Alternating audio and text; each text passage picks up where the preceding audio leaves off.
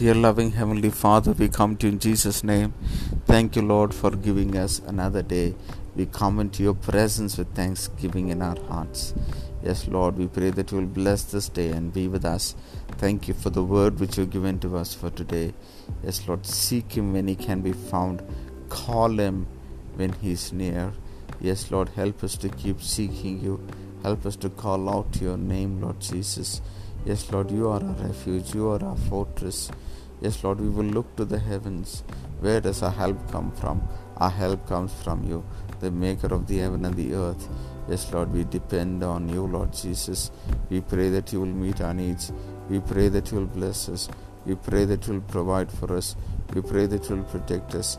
Keep us safe from all harms and dangers. May your glory and may your presence rest upon us, Jesus. Be magnified, be glorified and exalted, Lord. Be with your people and bless them today. In Jesus' name we pray. Amen. May God bless you, dear ones. Have a wonderful day ahead.